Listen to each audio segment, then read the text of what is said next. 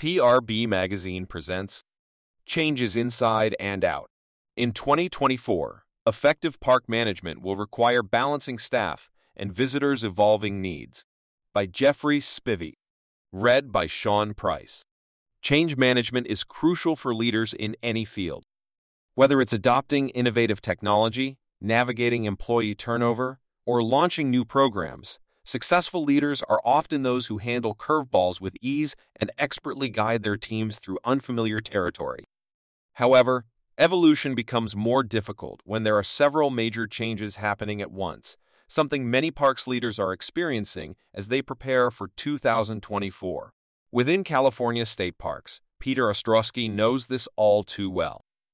In the latter half of 2023, he transitioned from leading education and programs in the Off-Highway Motor Vehicle Recreation Division to an expanded role as staff park and recreation specialist for the Bay Area District.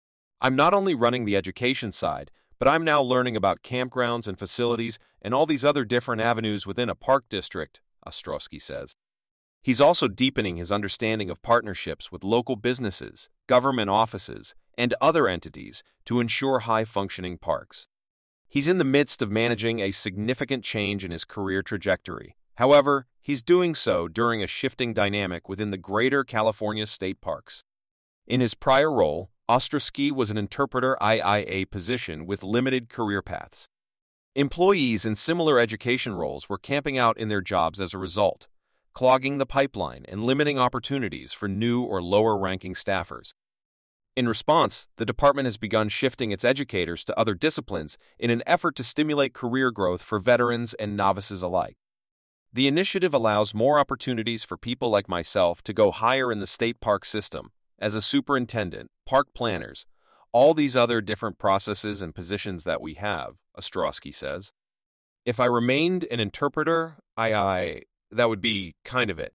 Furthermore, newly trained staffers can fill vacancies left by employees who have retired, a growing concern, more urgent not only for California state parks, but for other parks agencies across the country, including the Naperville Park District in Illinois. In a roundtable discussion with Executive Director Brad Wilson, Eric Schutz, Director of Planning and Development, Tim Quigley, Director of Parks, and Samira Luthman, Director of Marketing and Communications, there was concern about how to attract more individuals to the profession.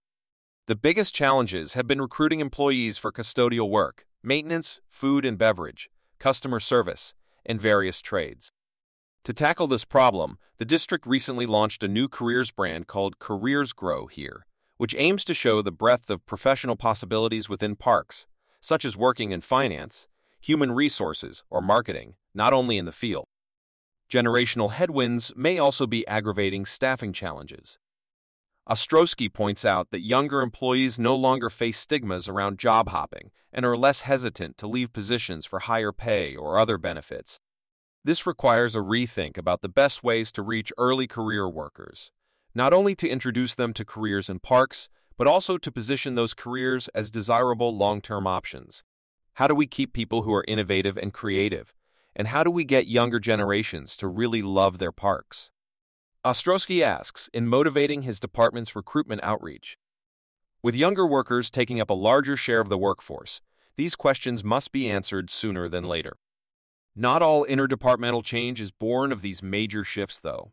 At Go Green With Us, an award-winning statewide sustainability program duly operated by Tennessee State Parks, TSP, and the Tennessee Department of Environment and Conservation, TDEC, new initiatives have been launched to maintain positive momentum. Go Green With Us was profiled in the February 2023 issue of Parks and Reese Business. Among the changes instituted in 2023, Go Green With Us now has a dedicated sustainability coordinator, a Go Green executive committee to implement various sustainability efforts in the central office and throughout TSPA, Go Green dashboard for one-stop-shop data reporting and resources on the program, and a grant fund to help individual parks implement Go Green projects. We are very excited to see the creative project ideas and the positive impact they will have in parks, and even more excited to be given funding for such projects, says Kelsey Davis, TSP's Sustainability Coordinator. Also new, Go Green With Us is now aligned with TSP's Comprehensive System Plan, which will govern the department's priorities through 2033. The plan includes system-wide goals for park resources, visitors, amenities, and operations. Go Green with Us initiatives directly support several of the objectives within the comprehensive plan, including having parks that are welcoming and inviting to all, focusing on resource-based outdoor recreation and providing quality facilities and amenities, says Zach Tinkle, Area Manager for TSP and co-manager of Go Green with Us, along with Davis. Part of what's driving the program's continued success is recognition. Parks achieve either bronze, silver, gold, or platinum-level recognition based on their completion of recommended Go Green with Us actions. Of 57 parks, 32 have already secured platinum recognition, an impressive figure, but one that suggests new rewards are needed. Tinkle says, "We are evaluating ways to modify the existing recognition level structure to encourage and acknowledge the continued growth in sustainability efforts exhibited by our parks. It's a great challenge to have." Already, many changes are at play within parks. There's a need to recruit, retain, and inspire different generations to ensure the future of park leadership, and there's also a need to keep duties fresh so progress isn't lost. Still, some of parks leaders' most notable challenges lie with the public they serve. On one level, it's a simple matter of communication. Park visitors must be kept abreast of new regulations, so they help preserve and protect the environment. Ostrowski points to confusion around off-highway vehicles in California. Previously, OFs needed either a red or green sticker, with red-stickered vehicles being restricted to a specific riding season. But now the state is sunsetting the program, leading to anxiety on both sides of the issue. Ostrowski says the solution is giving all vehicles green stickers, but he does expect confusion will continue even then. Davis says the biggest challenge for Go Green with Us is educating park visitors.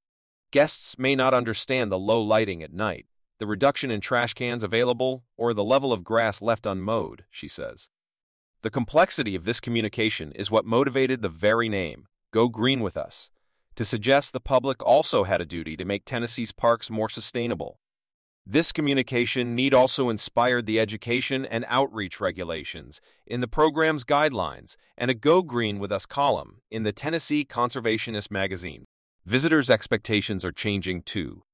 Tinkle and Davis point to an increased need for electric vehicle charging infrastructure in parks, and the Naperville Park District notes the challenges of funding capital improvements for facilities and amenities that enhance visitors' experiences. But perhaps more abstract than these itemized needs is a reimagining of sorts around the ways parks engage citizens and the topics they discuss.